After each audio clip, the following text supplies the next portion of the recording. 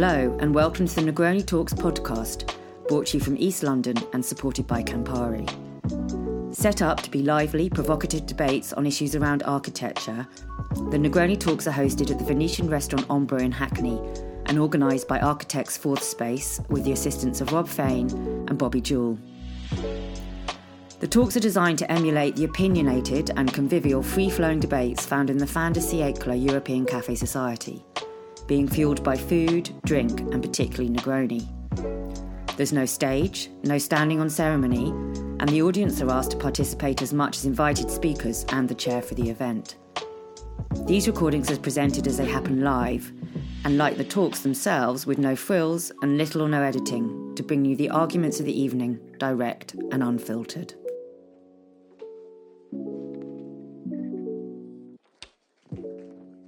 Hi everyone, so I'm Laura Mark and I run the Baylight Foundation at Walmer Yard, which is a charity all about kind of architectural experience.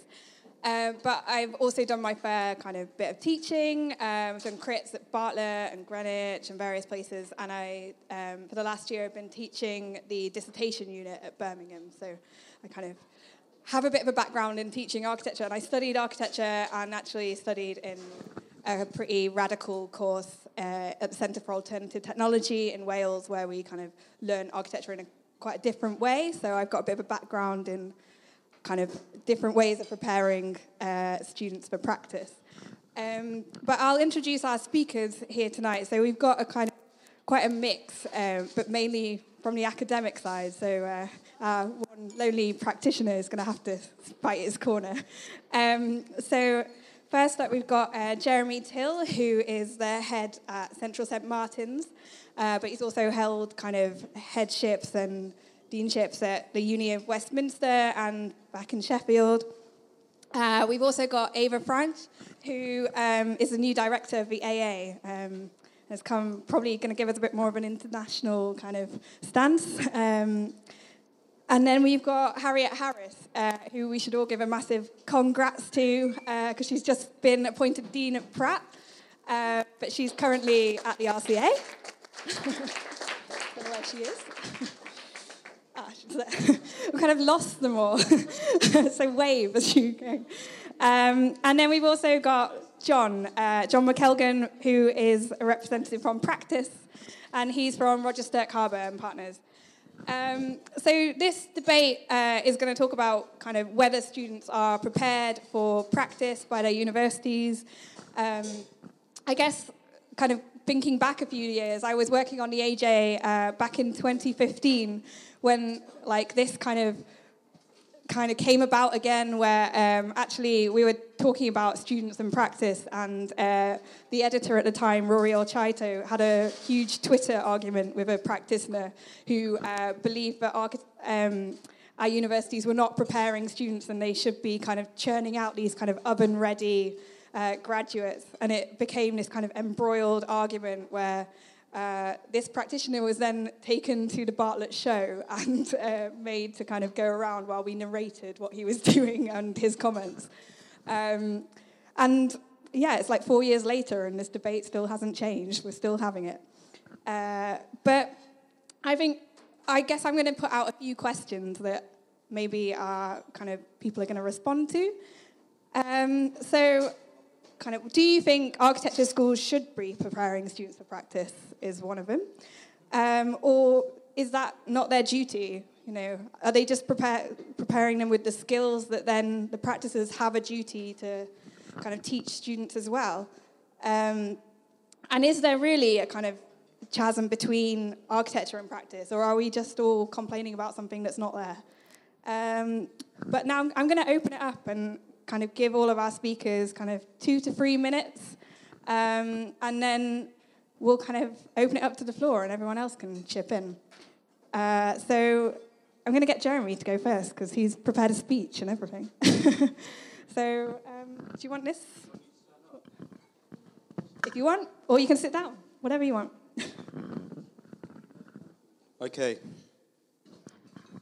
So I was looking at the way these things are constructed, and I got a really bad vibe that it was like the Battle of Ideas, which, for those of you who don't know, the Battle of Ideas is run by a bunch of right-wing libertarians who set binary problems and then get in on their side. And the most famous of those is now Claire Fox, who's part of the Brexit Party. So I wasn't sure that was a good starting point for a debate, the binary thing. So I thought I'd be a contrarian as well and say something which, just to throw it out there, which is far from there being a chasm between practice and education, actually they're much too similar. In as much as, although at the far extremes of speculation, people might get annoyed by some of the production from architecture schools, the furthest extremes of that speculation is actually dominated by a certain set of values and principles which abide both within practice and within education. So for those of you who read my work, you know what I'm about to say, because those principles are laid out in my work, but the principles are those that architectural production is dominated by the production of images, the picture becomes the sole source of priority within both schools, but also within the architectural media, that the sole thing which is privileged is the production of buildings over the production of the process of buildings, that there's a fixation on sacrifice in both architecture education through the crit and through overwork, but then that's carried through within the competition and the procurement system, that there's underlying sexism in both parts of the profession and academia. If I say Sarah, my partner, was only the second ever professor of architecture in the country, and if you look at what Part W is doing in relation to the gold medal, then you can see underlying sexism. And I could go on. The idea of the individual as the sole force of genius, the person who produces a building is privileged in both academia and in practice. So I could go on, but there's a whole set of things which I would say the overarching value system of both the profession and of education are surprisingly similar. Not just surprising, of course they're similar, because that is how the history of architecture and the cult of architecture is described. So that the problem is not the chasm between the two, but actually shifting what that value system might be. And I would say just at the moment there's an amazing opportunity to shift that debate. A year ago, I wrote to Ben Derbyshire and I said, why don't the RIBA have an ethics commission? He amazingly listened to my email and he set up an ethics and sustainability commission which produced, under, I think, some brilliant chairing of Peter Oborne, a statement which I'm going to read. And this was accepted by the RIBA. We assert the Institute's unequivocal commitment to placing public interest, social purpose, ethics, and sustainable development at the heart of its activities. Which is, the council signed up to this. So this seems to me an amazing moment for the so-called chasm to be brokered, not in relation to the value systems I talked about, but in relation to some of the issues we're facing in relation to climate emergency and social injustice, that actually the school and profession could come around a joint thing, which luckily the RIBA have written for us, and which I'm sure would be seen as an establishment kind of mole, but I think is one of the most powerful statements written in architecture recently. Thank you.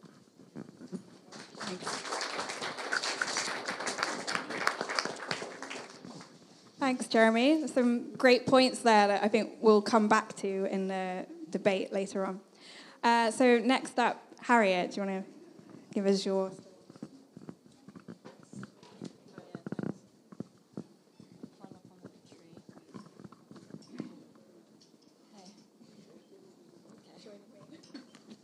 Okay, I wrote some notes. Well, firstly, thank you for inviting me. And I agree with Jeremy wholeheartedly about this really rather tedious framing of the argument about being some sort of partitioning between education and practice. But I suppose in response to many of the points that I wanted to make that Jeremy more possibly eloquently has, I'd like to put forward that architecture education is really suffering at the moment. It is in crisis. For those of you following its fortunes, you'll have noticed that quite recently the government has decided to reduce reduce the fee obligations on students, which is a good thing. They shouldn't be paying anything at all, by £2,000. But the implications of this are that universities are expected to make up the shortfall. The only way they can do this is by cutting staff or overcrowding studios. So there are a number of things that are bearing down on architecture education that will in many ways compromise what anyone is trying to do beyond aesthetics and beyond relevance to professional practice. But I also think that this constant blaming of education does get a bit tedious, and I'm not entirely convinced practice necessarily blames education for much. Education, if you like, is a rather troubled love child of so many epistemologies, because architecture isn't really a discipline, is it? It's a bit of social sciences, it's a bit of humanities. It's got all these epistemological influences, which in many ways make it quite an angry and upset love child, unable to really forge a particular path towards any one vocation. But I also think that when we're asked to prepare students for practice, there are a few things we need to challenge. Well, if we say preparing for practice as is, then that means preparing young people to be underpaid or unpaid. It means preparing them to, if they're female, to be paid less. It means preparing them for likely discrimination if they're BAME or if they're LGBTQ.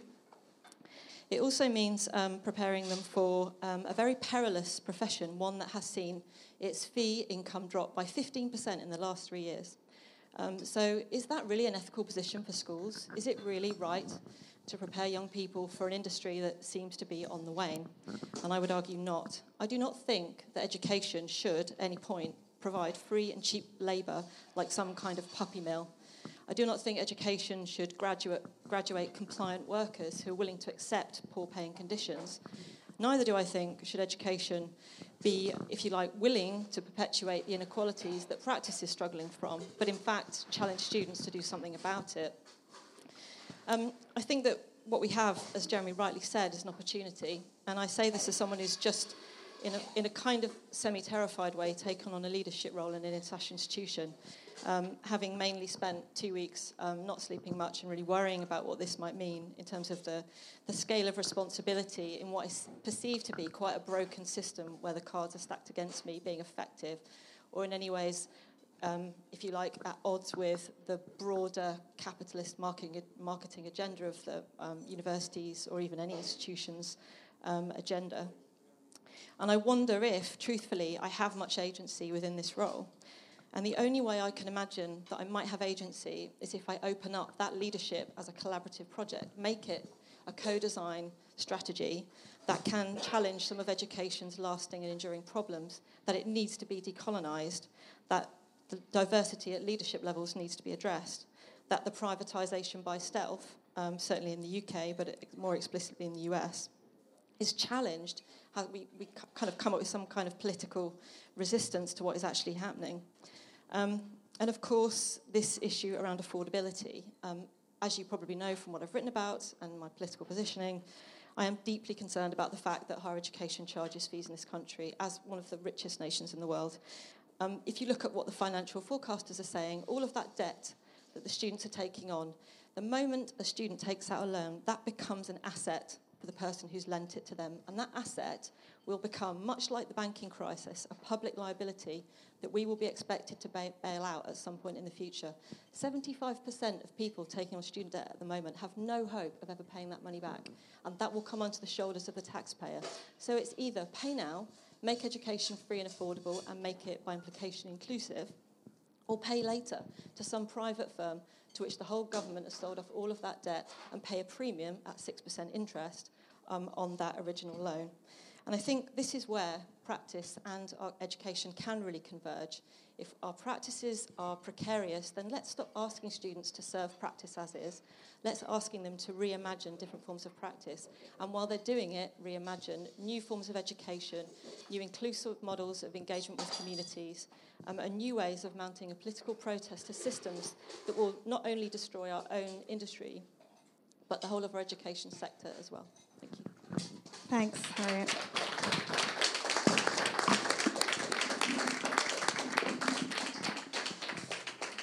John, do you want to go next? I'll give it a shot. I think I agree with many of the points that have already been raised. When I was coming here tonight, I was thinking about the amount of time that we all spend in education, and I think we probably all agree it's a little bit antiquated. We've all, I don't know if you all had that conversation with somebody saying, "Oh, I've just finished my degree. So you're an architect now? No, then I need to do my part 2. And then you go back to college, you do another 2 years, probably done some work experience in the meantime, or hopefully. And then you finish that, and, auntie or uncle or whoever it is down the road, oh, so you're an architect now? Well, no, now I need to do my part 3. What's that? Oh, don't worry about it. It's just some really boring shit set of exams that I need to do before I can use the term, or the word, architect. And so I think, on reflection, I think we probably spend a little bit too much time in education just thinking about, let's say the 5 years full time, the years out, etc. Those of us that didn't go straight into the correct degree first time around, a little bit more time. And the academic year is approximately 33 weeks. For some schools, that's 66 days. So if you do the maths, it's not actually kind of 5/7 years. You could kind of do it in 3 years. I'm not saying that you should, but you could seriously compress the course.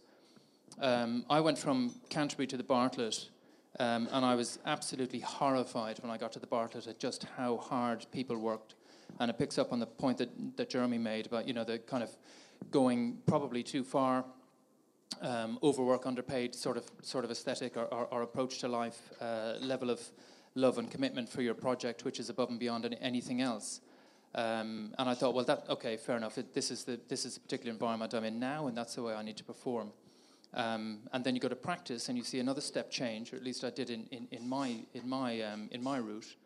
And so, on reflection, you kind of think, well, maybe those years could be a little bit more critical. Maybe we could compress them, or maybe the relationship, or what you're actually learning, and the critical thinking about that you're doing when you're pontificating about a site for 3 or 4 months at a time, rather than actually getting on with it and testing some ideas, even if it's just to prove that they're failed ideas and you need to move on.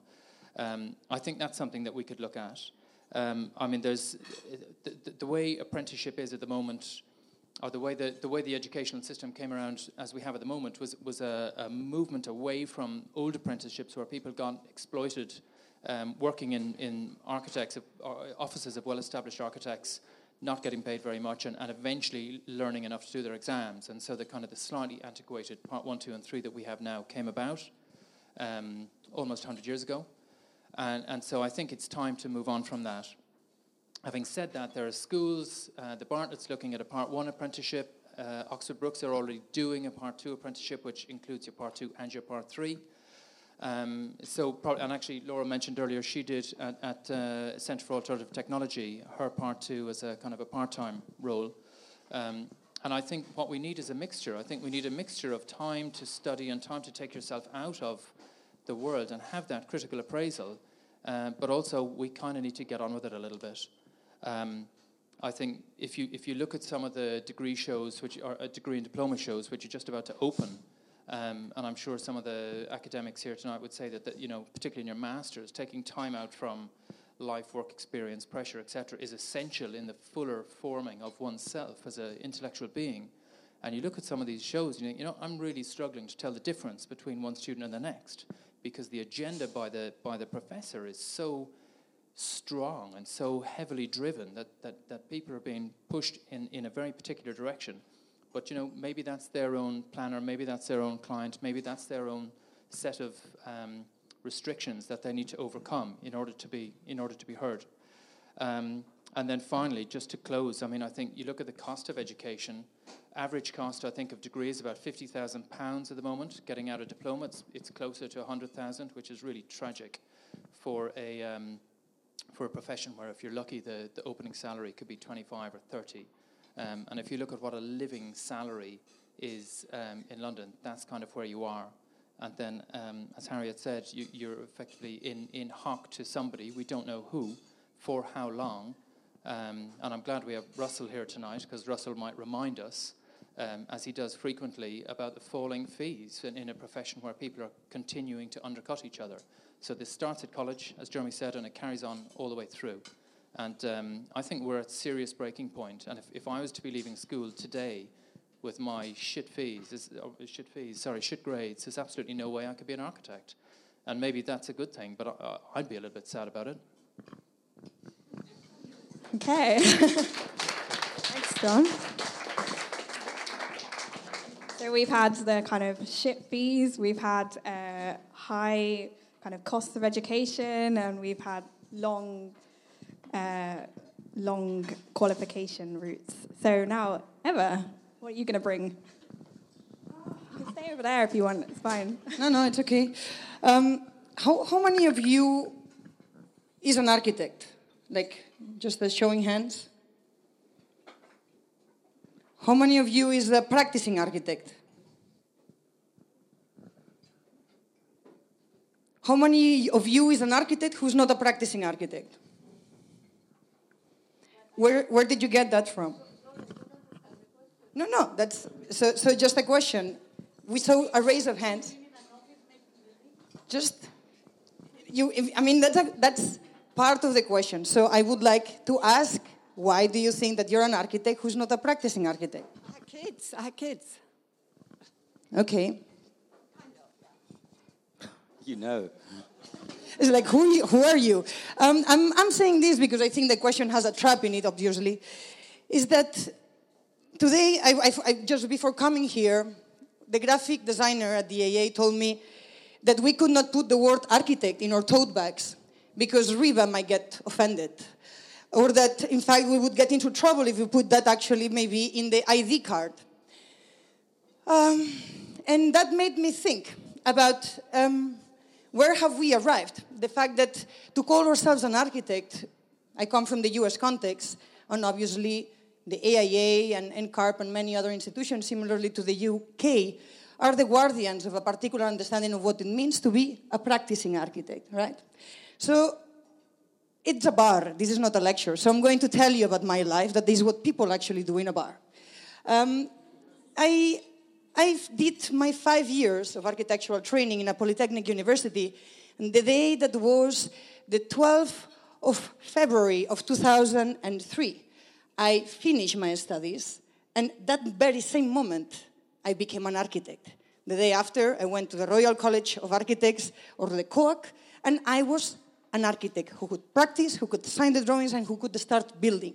The situation in which we find ourselves within the UK, or actually other educational contexts in the US, is a strange one. But it's a reasonable one. Architects, at some point, were to be responsible for buildings as a matter of social liability. If a building falls down, someone needs to be responsible. And the state tried to actually produce structures of, if you want, accountability that would make sure that what was being produced within an educational environment would make buildings safe for everyone. Now, when we live in a context in which the regulatory system, the legal system, actually allows us to make sure that before one puts a building up, that building is safe, we need to start questioning what do those professional bodies do for us? And are they needed? And so how do we establish our relationships with them? So for someone who's actually a professional architect, a practicing architect, who has made her attempts of building a few years ago, before finally I decided that being an architect in the 21st century was not just about making buildings and practicing through actually the making of edifices of matter, but a different kind of buildings. So I went to unlearn a bit more, and then I engaged with different pedagogical frameworks in the US and so on and so forth, until I started practicing differently, where one does not only make buildings with bricks, but one makes buildings with ideas, with business models, with legal models, and with many other things that in fact truly shape the way in which we build our cities, our communities, our public space, and in fact, the ways in which we live together. Why do we keep in defining and framing and reducing the role of the architect to that one that actually just puts one piece of matter next to another one? I think that's extremely problematic. And ultimately, what I think is very, if you want, interesting about this conversation today is that I actually do think that there is a clear difference between practice and education. And one of them is that practice is a space that deals with reality, that deals with many of those spaces of regulation, that deals with space that responds. And educational environments deal with that process of learning, but also with that space of redefinition. one of my students, through a series of debates that we had this year, trying to understand what is that the AA is and does, and has been doing for more than 100 years, that is try to somehow expand that space of practice. Students said, we do not respond to architecture as practice, we try to expand that form of practice. And to actually have one of your students have very clearly articulate what is that a school does and has been doing since 1847, when actually a bunch of students who were 18 and 23 years old decided that they didn't want to follow the apprentice system because that was, in essence, a system that was corrupt, that was perpetuating the existing structures of power, and were interested in actually producing an entire system in which new things could be possible. That's why a school like the AA or an association was born. And as a school, we try to keep on doing the same, because I do think that architecture as a discipline, architecture as a form of practice, it is that endeavor. And I think we all more or less agree in this room. And if not, this is the time to ask for the word and start disagreeing, because ultimately I think is that what makes rooms like this interesting. And I was asking, where is Riva? No? Where are the ones who actually might disagree? I think that at the end of the day, we might ultimately, and we have already had many conversations in which we don't disagree much. And the question here is, where is the people who disagrees? So if so, there we go. So, well, let's let Peter come in there if he's going to disagree. Come on. I don't need you to invite me, thank you very much. I don't care how many bloody places you've taught at. Really, give me a break. You know, there is one reason why architecture exists as it is, and that is because it wants to reduce its exposure to litigation, and it wants to maximize its profit. Straightforward. It's a thing that you daren't accept. That's what every practicing architect wants to do, is to make a profit. Profit, profit, profit is the issue, right? I mean, and hang on a minute. The issue, and certainly in terms of education, is that education is entirely, how can I say this, has entirely misappropriated the issues in front of it, primarily because, and this is, I think, particularly the case with respect to the AA, which is a kind of anachronism. It still holds on to its obsession with a kind of modernist single narrative. It cannot come to terms with the idea that the world has changed. It constantly wants to reproduce the genius architect, and so do many other schools of architecture. This is gone a long time ago. You say that architecture is disintegrating from the position of a very successful practice in which you're charging, I presume, 5 to 6% on a large capital project over £12 million, and everybody can calculate what the fucking fees are on that, man. You know, that is like £750,000 and upwards. What do you do with this money? You know, if you're complaining about the amount of fees you get, what the hell happens to it? Sorry, was I complaining about the fees? Yeah, you were. So the issue of fees. Well, the cost of education, that's another issue. How much do you pay towards the cost of education of the people you employ? We pay quite a bit. No, you pay nothing. What you do is you expect people to enter the education system, pay through the fucking nose, and then you will take the best among them and allow them to work for you. And you pay them at a very low rate, because what you're saying is we're the best in class, and therefore you can support yourself on a lower amount of money. So what I hear from you is, hypocrisy. Hypocrisy. Do you want to add? Sorry, just because you've got such great facts there about what we do in our practice. Can I just say... Tell us what the facts are instead of bullshitting. Tell us what it is. Okay, can I tell you what it is? We do look after our students. We often pay their fees. We have several bursaries across the country where we try and support students who are trying to pay the very expensive fees. Now, we don't go on about it because we don't do it to get credit. But when somebody attacks me for the hypocrisy, I'm going to use that just to explain, actually, we do invest in some of our students. And we don't say that you have to earn less because we're top of the shop. We've never said that. You give one or two people a bit of credit, and then you claim the moral high ground. Bullshit is what I say. Well, Bullshit. thanks very much. You're brilliant. Your point's really well made. I appreciate it.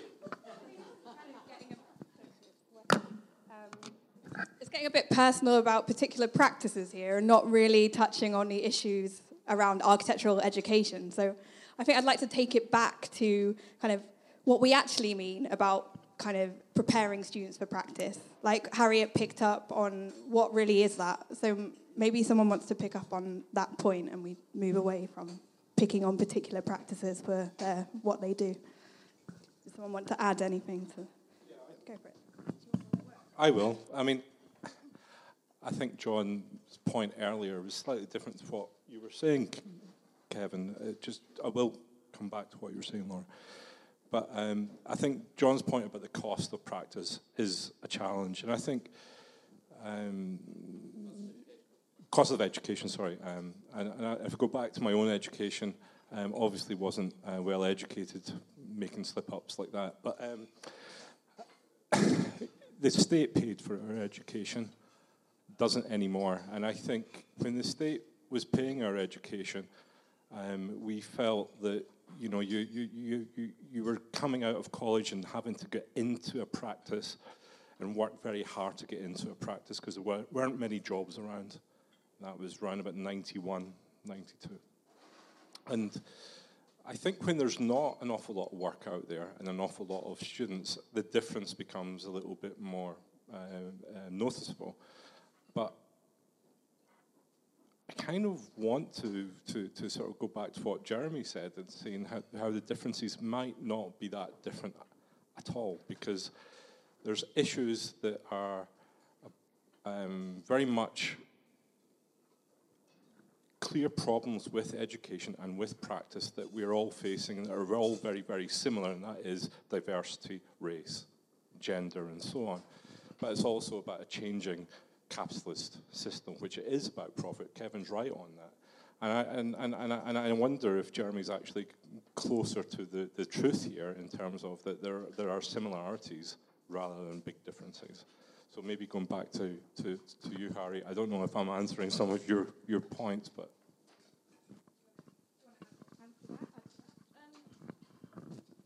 Well, I wish this was about answers, actually, this evening. I think the critique side of things is very easy for all of us. I think that's one of the great skills that one can have after an architectural education is a very rarefied critical mind, very capable of dissembling everything we do, whether we're practitioners or educators, and of course fighting against the infrastructure that is, if you like, the capitalist framework under which we all labour. I mean, it's interesting, isn't it? Because it's times like this I'm reminded that architecture was once a public service. The majority of architects until the 1970s in this country were working for local planning authorities, working on social housing projects, on clinics, on schools, and then through a massive shift in politics, suddenly found themselves, in many ways, asked to reevaluate their ethics in order to pay their mortgage or buy their food or heat their house. I don't think profit, by definition, is a negative thing. We have to find ways to survive. Profits as well can be invested in positive ways back into things. It's not about, profit isn't, for me, a resource. Well, this is the question.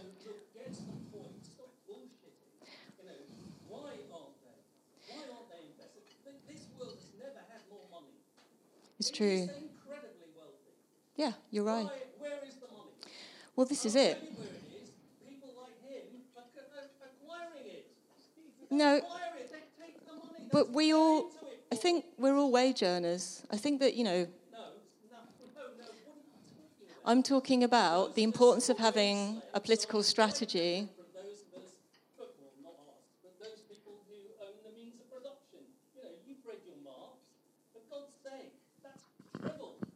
So, Kevin, what I'd really like to know... Sorry, this is Kevin Rowbottom. He wrote some fantastic books, and I used to read them when I was a student, in case you're wondering.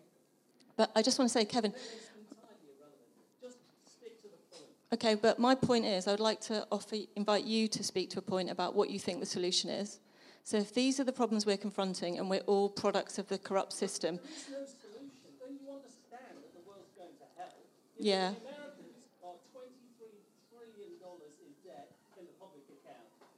Say that they're twice that in debt than a private account. In other words, they're approaching $90 trillion of debt. That debt cannot be vitiated. The by the petrodollar is chronic, and that means that the UK will disappear, certainly in terms of the way it currently operates commercially. I think this is moving away from the point, though. Yeah, well, it's moving away from your flaccid point. Why don't we talk about things that are real instead of this bullshit?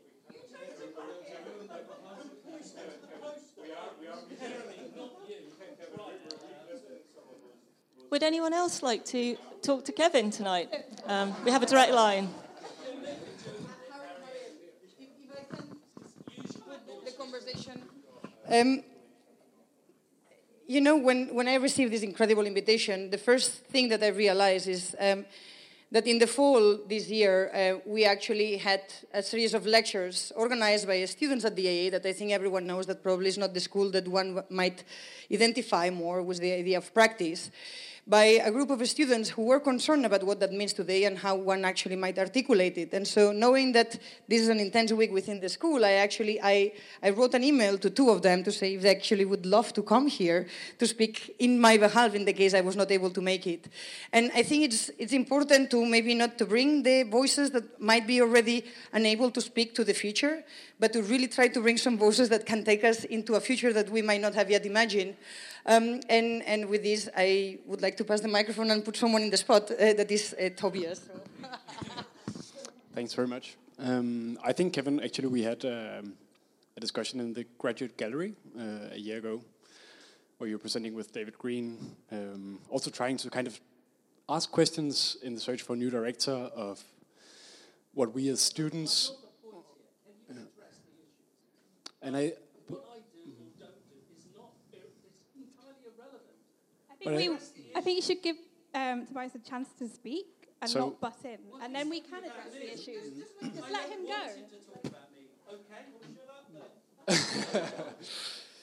But I think you had a relevant point, and that was very much about how we as students paying a huge fee, some of us trying to fund it by ourselves, taking big loans or applying for grants, what we wanted to do basically with our education, and how we were critically thinking about the way we would want to practice.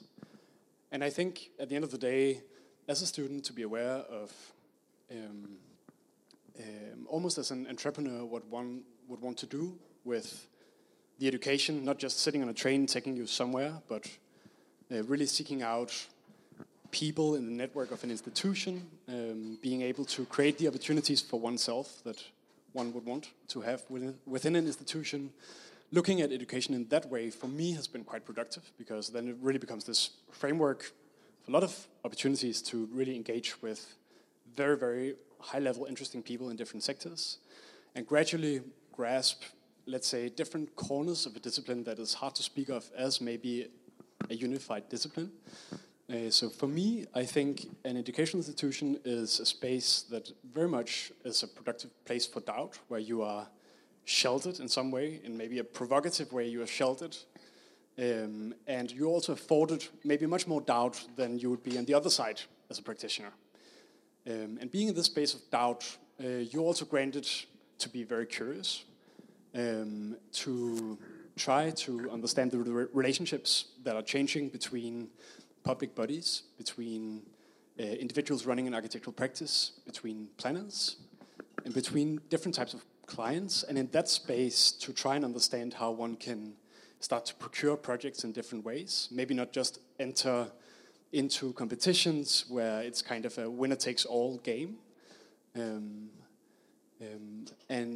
the series that we have tried to, that we have had at the AA has tried to encourage the debate on rethinking clients and ways to form alliances. So while there's a shrinking public sector sponsoring architectural practice, and as Harriet said, fewer architects will maybe today work in the public branch, even though there are brilliant initiatives like Public Practice that is trying to reintroduce architects to a public sector and to planning.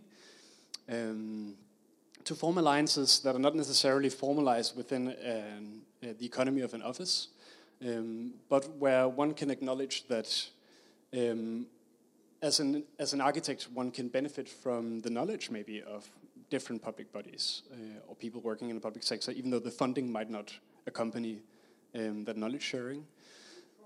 And at the same time, I think, everything one would need to approach with some sort of critical mind. So I don't think it's about trust. I think it's about opportunity to speak to people that have valid experience within a particular strain. And then the last event that we did was on affording risk. So that was very much speaking to how one can think about ways to procure a project, an architectural project, and actually just take agency. I don't think that we should go into architecture as students whining about the opportunities that we don't have. I think it's very much about understanding that we have a lot of opportunities, we just need to create them. And an institution like the AA is fantastic in the sense that there's no recipe, there's no comfort in just going with a unit and going with a certain mindset. You're constantly challenged in that space of the school to think about and reevaluate how you can make a contribution to society as an architect and how you would want to set up your practice. Cordula. I noticed over there, Cordula, you had your hand up. Did you want to respond? I think we're sitting in this bubble, in this ecosystem. I think we more or less all agree. And that I do understand Kevin's point, or, there's so many huge pressing issues in the world at the moment, and, the emergency, and that none of us might be here in 20 years' time. And then what can we do, like what Jeremy was saying, that, that profession and education are very similar in a negative way, but, how can we as profession and education, what can we do about the really big issues? Maybe not much, but maybe that kind of attitude helps, or, can we come up with a plan tonight of what we can do? Don't know. I don't know the answers. We have another... I just wanted to pick up on something Jeremy said about the RIBA's commitment to ethics and sustainability. Well, Jeremy, why don't you... was this one over there? Yep. Hello. Yeah. Well, we're from Central St. Martin's, or we were from Central St. Martin's. And I think... so I left... Is that count? He's not a student.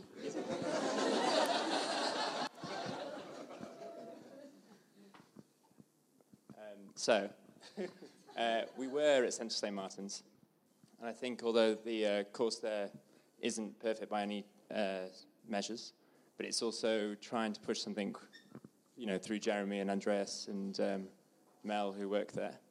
And I think the idea of this part-time course and the ability to work whilst you're there, and also pushing the idea of what an architect could do and what they should do, and implementing that kind of the live project element, and as this gentleman said here, creating your own opportunities.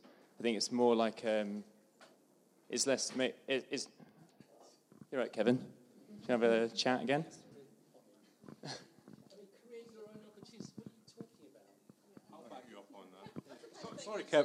Sorry, Kevin. You used to encourage everyone at Bartlett to take the bull by the horns and do stuff, and I'm sure you still do that. I think maybe just there's a slightly wrong turn of phrase. Your point about agency, I think, was bang on. I really do, and I think it's having done a few of these Negroni talks over the year. There was a point made at the RIBA one where, who's going to do what in RIBA and blah, blah, blah. And Hugh Pearman made an actually good point about trying to give the chance for younger people or more diverse people to create a little bit more activeness and or take more kind of agency in their own responsibilities and so on. So I like that point, particularly on the opportunities you have as a student, because I think you have to. I don't think you can get comfortable, and I think we're kind of reiterating the same point. And I know Billy, this chap on the left, and I think he's a great example of it because he's getting in there and he's building things with his hand. and he gets injured from time to time, but he builds amazing stuff, yeah? And I think that's a wonderful thing. And whether or not they get into a capitalist system, Kevin, is not really the point. The point here is about you giving the chances for younger people to really do stuff.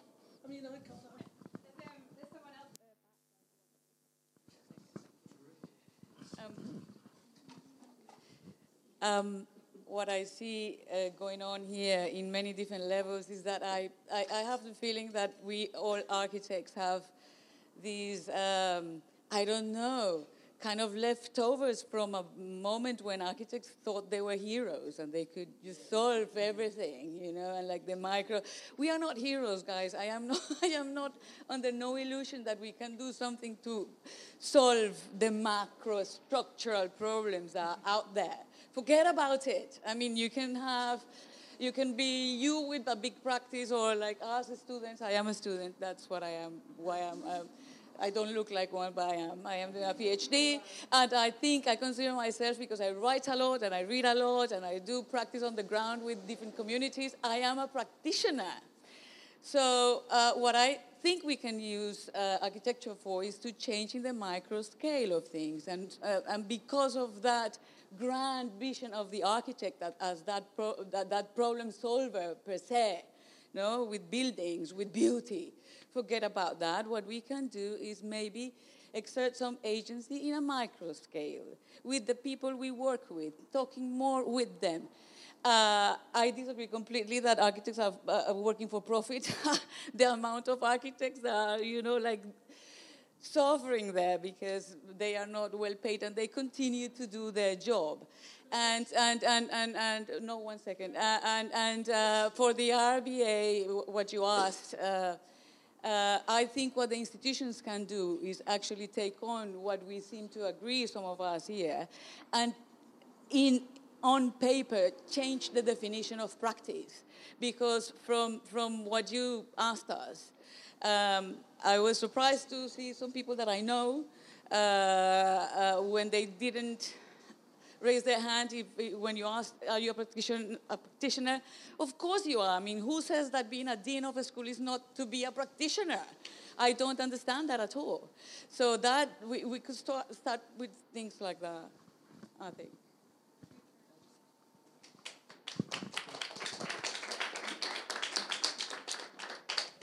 Just broken the curtain.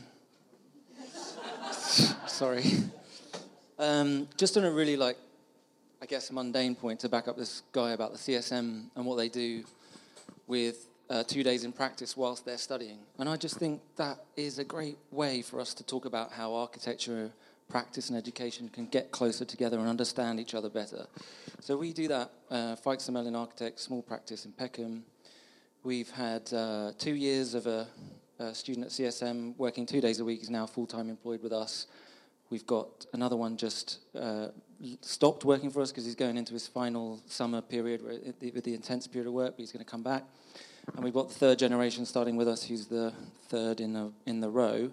And we just think this is a great way to get, for us to get introduced to students and for them to get introduced to practice whilst they're studying. And I just think we've had a lot of kind of heated debate about the differences between education and practice, where we should really be talking about how do we bring them closer together, not say that I'm doing this over here and it's my thing and I'm doing this over here and making loads of profit. Can't we just get a bit of balance? And the truth is always somewhere in the middle. It's never at the extremes. So I just wanted to hear what some of the people thought about that.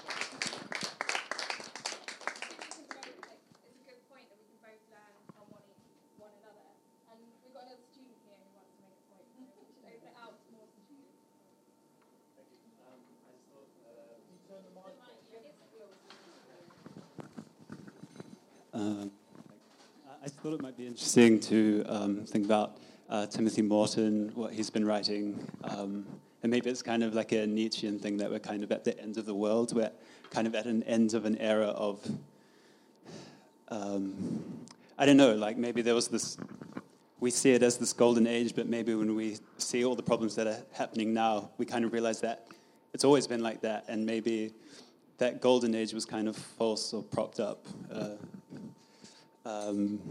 So yeah, I think it's maybe like a Nietzschean kind of moment where what we took to be guiding our actions was never there in the first place, and yeah.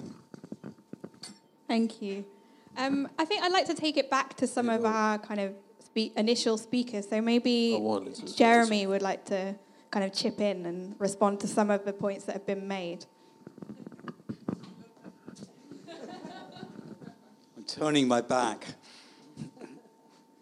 In answer to your question about the RIBA, I'm not romantic about the RIBA. It's not suddenly going to change. But if you take the mood in the room, what people have said about agency, about micro-working, et cetera, then the mood has to come from you, not from establishment people, from me, about how to change things. And that some of the conversation that's happened is classic old modernist pedagogy about I have a certain way of believing in the world and I'm going to dominate.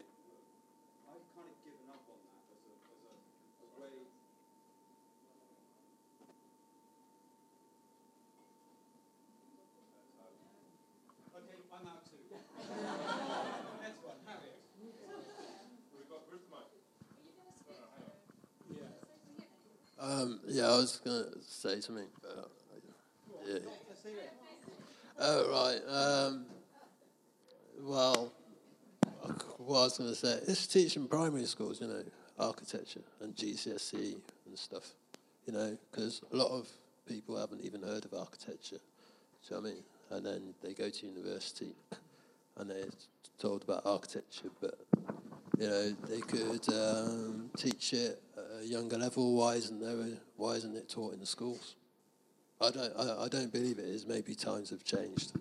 So I mean, and I don't know if Angry Man over there has got anything to say about that, but I think that's a good idea. Sure.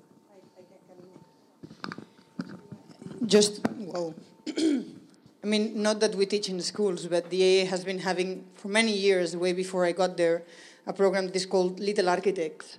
And actually, we are going to primary schools, giving specific classes that are trying to work with the curriculum that they are developing within other core curriculums through the entire UK. And so, no, but what I think what that initiative does, it actually makes the schools realize of the power of introducing design and thinking about the city as a design space at early age. We would love to be able to get into the government and be able to establish some structural change, but I think many of us can, in a certain way, donate our time and participate in civic initiatives that try to actually bring design not only to children, but also to our neighborhoods and in ways that actually take us outside of our professional, institutionalized boundaries.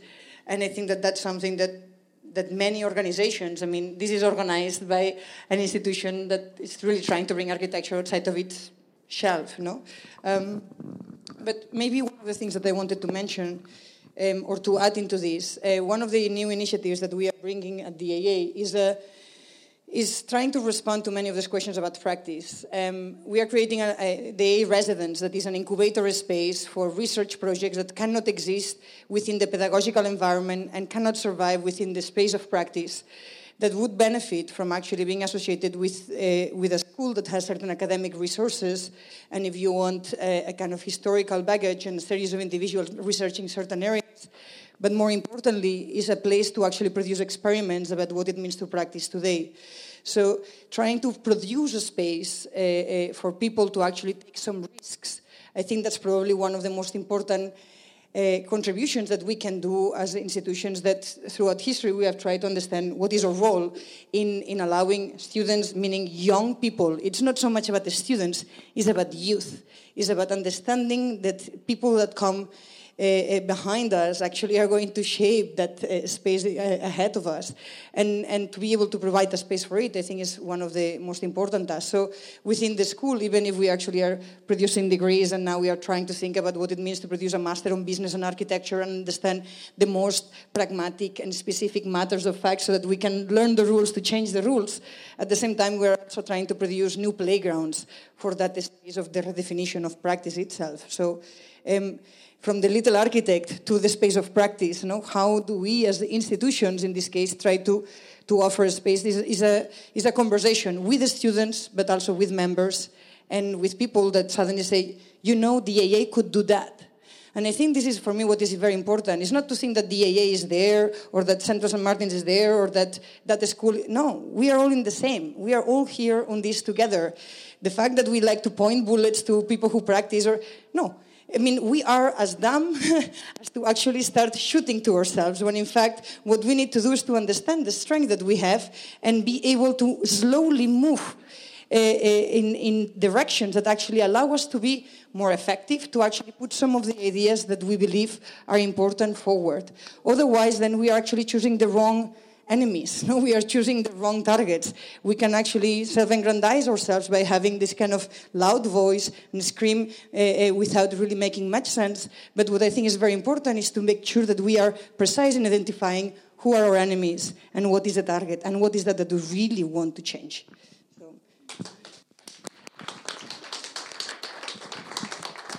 Harriet, do you want to... Thanks. Just thinking about the RIBA, I'm reminded one of my favourite RIBA statistics is that 66% of young people graduating from architecture in this country will never register as architects. So I kind of wonder what we're all fighting about, really, whether or not we're actually it's even a relevant debate. Another really important statistic, and I'm all about data, is that the Bank of England thinks that about a third of the British workforce will be replaced by automation within the next 10 years. And the US Department of Labour thinks that 85% of the jobs we'll be doing within the next 30 years haven't been invented yet. So I think we're all resting on an assumption that architecture will in any way survive or even remain relevant.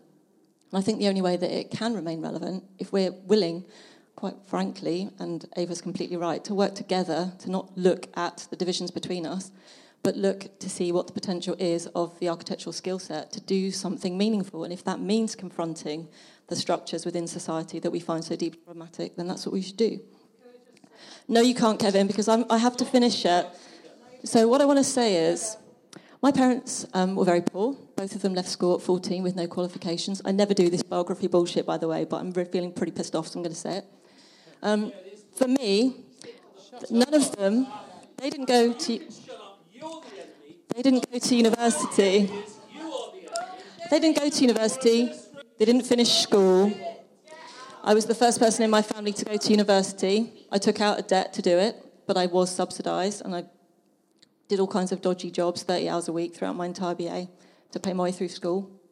I've never, ever signed on for benefits. I've never claimed anything off anyone. I've been completely self-sufficient. Lived in a council flat growing up. Education is, in my view, a transformative project. It can change your life. And so when people think that it's this broken thing, I'm sorry, but I'm not having any of that. That's all. Thank you.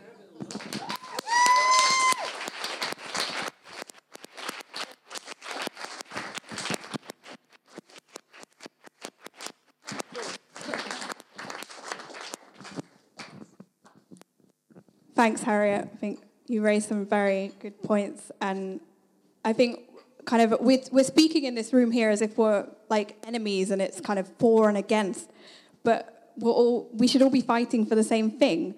I think kind of architecture students have just come up with a really great thing of the Architects Declare, and kind of the architecture student movement also coming up with their own kind of thing against kind of traditional forms of teaching and kind of incorporating sustainability, and it's the students coming together and doing that from the bottom up and forcing their universities to kind of move through change. And I think we need a lot more of that, and we need a lot more working together rather than arguing against each other. So John, do you want to add anything to that, being the kind of practitioner in the room here? I can try. I mean, I think some of the things that our colleague was saying about working together is really important. I think also Ava said learn the rules to break the rules. I think that's not just true of, sorry, I'm fading in and out, it's the mic, it's not my voice box, but I think learn the rules to break the rules. I think that's got to do with everything, the point I was trying to make earlier about the difficulty of some of the master's education, and you see this very specific output, but maybe there are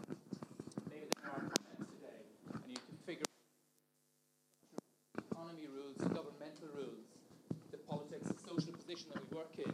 You need to learn the rules to break the rules. And I think Harriet said much the same thing. I mean, I think we are all in the same room here. And I think we're all trying to push towards something where maybe we can remain relevant. And maybe our profession, I mean, AI is slightly terrifying. I think there was a really interesting debate not that long ago, about 10 years ago, when somebody asked, well, who's going to lose their jobs? And I said, well, this is going to lose a job, yeah, but no truck drivers are going to lose their jobs. We all know now there's about 250,000 truck drivers in North America going to lose their jobs. Is design, can that become part of AI? Are we still relevant? And I think in order to continue with that, we need to learn the rules so that we can break the rules. And architecture can do that more than most professions, I would like to think. So, yeah, that's my piece. Thank you. I think Russell also wanted to say something. So can I pass this mic that way? I think we need to remember that it's angry old white men that got us into this fucking mess in the first place. So maybe we should spend a little bit less time listening to them. I wonder whether the proposition should be less about moving education towards the towards the profession, and actually more about moving the profession towards education. We need to scrap part 1, part 2, and part 3. It's an anachronism and no longer reflects the way that the architecture is moving as a profession, as a discipline. So I would suggest, let's not talk about reforming the education system. Let's deconstruct the entire thing. And I don't know how we do that, but the RIBA needs to play a part in this. We cannot continue in this model of, the sort of lone genius architect that no longer exists. People need to be fully recognised for all of the work they do, and we need to reflect the fact that we all get together. We do have a collaborative environment these days. We can all get together and work on projects, go and work on different projects. That's a much healthier model of practice that we need to move towards. And I think that the public sector has a huge part to play in this, because the public sector is obsessed with risk and not with opportunity, and that's where we need to start. Thanks, Russell. A good point. Harriet, you were nodding. Do you want to respond to that, or agreeing? I guess picking up on your point is actually one of the points that Harriet made earlier was that kind of architects originally thought they were going to be working in the public sector, but mainly that is not the case now, and there's this kind of ideological way of thinking. And how do we change education for that as well? There's also a hand up over there, so pass that. So we're students that have literally just handed in our final year projects at the Bartlett, and the problem is it feels like most people feel like they've come to the end of the exciting part of their careers. You have. Which is great.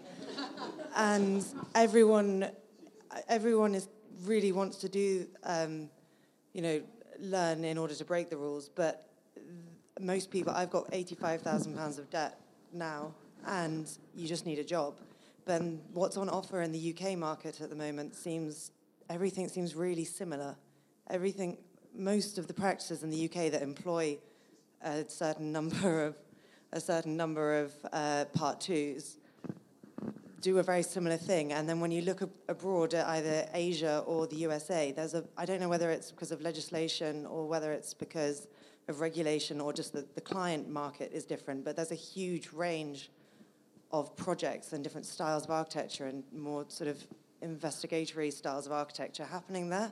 So the fact that only 60% of people register, it's really tempting to just move abroad.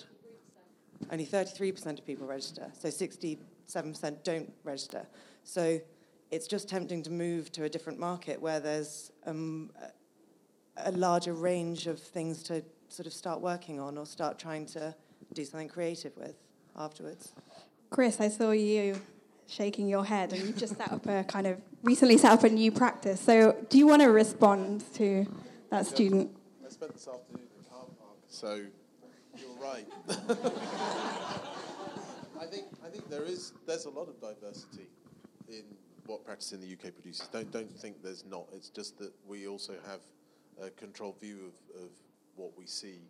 the press aren't necessarily an enemy in that case. We seem to be very confrontational this evening, but there is a fashion movement in architecture. It's unavoidable. So look around the corners and you'll find practices that are doing different things. I think diversity in practice is an important point, that we don't all do architecture in the traditional sense, and the qualification that most of the people in this room have is actually incredibly flexible, as long as you drop the word architect and just talk about the skills that you've gained, and labour those when you're talking to your potential employees in anywhere from national or global government and leadership into financial institutions, wherever. Our skill sets are hugely flexible and portable.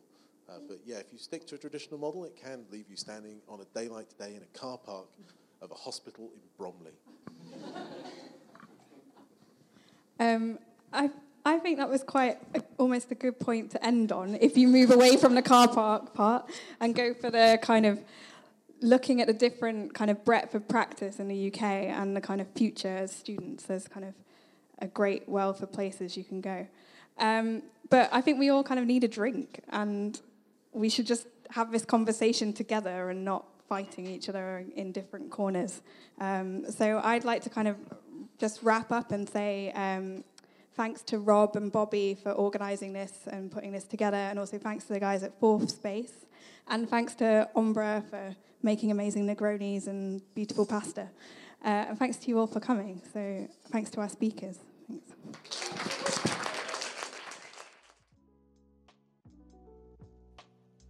Thanks for listening. For more on Negroni Talks, visit our website at www.fourthspace.co.uk, where you can see all our past and upcoming events, or find us and subscribe to the show in iTunes. Negroni Talks, mixing it in architecture.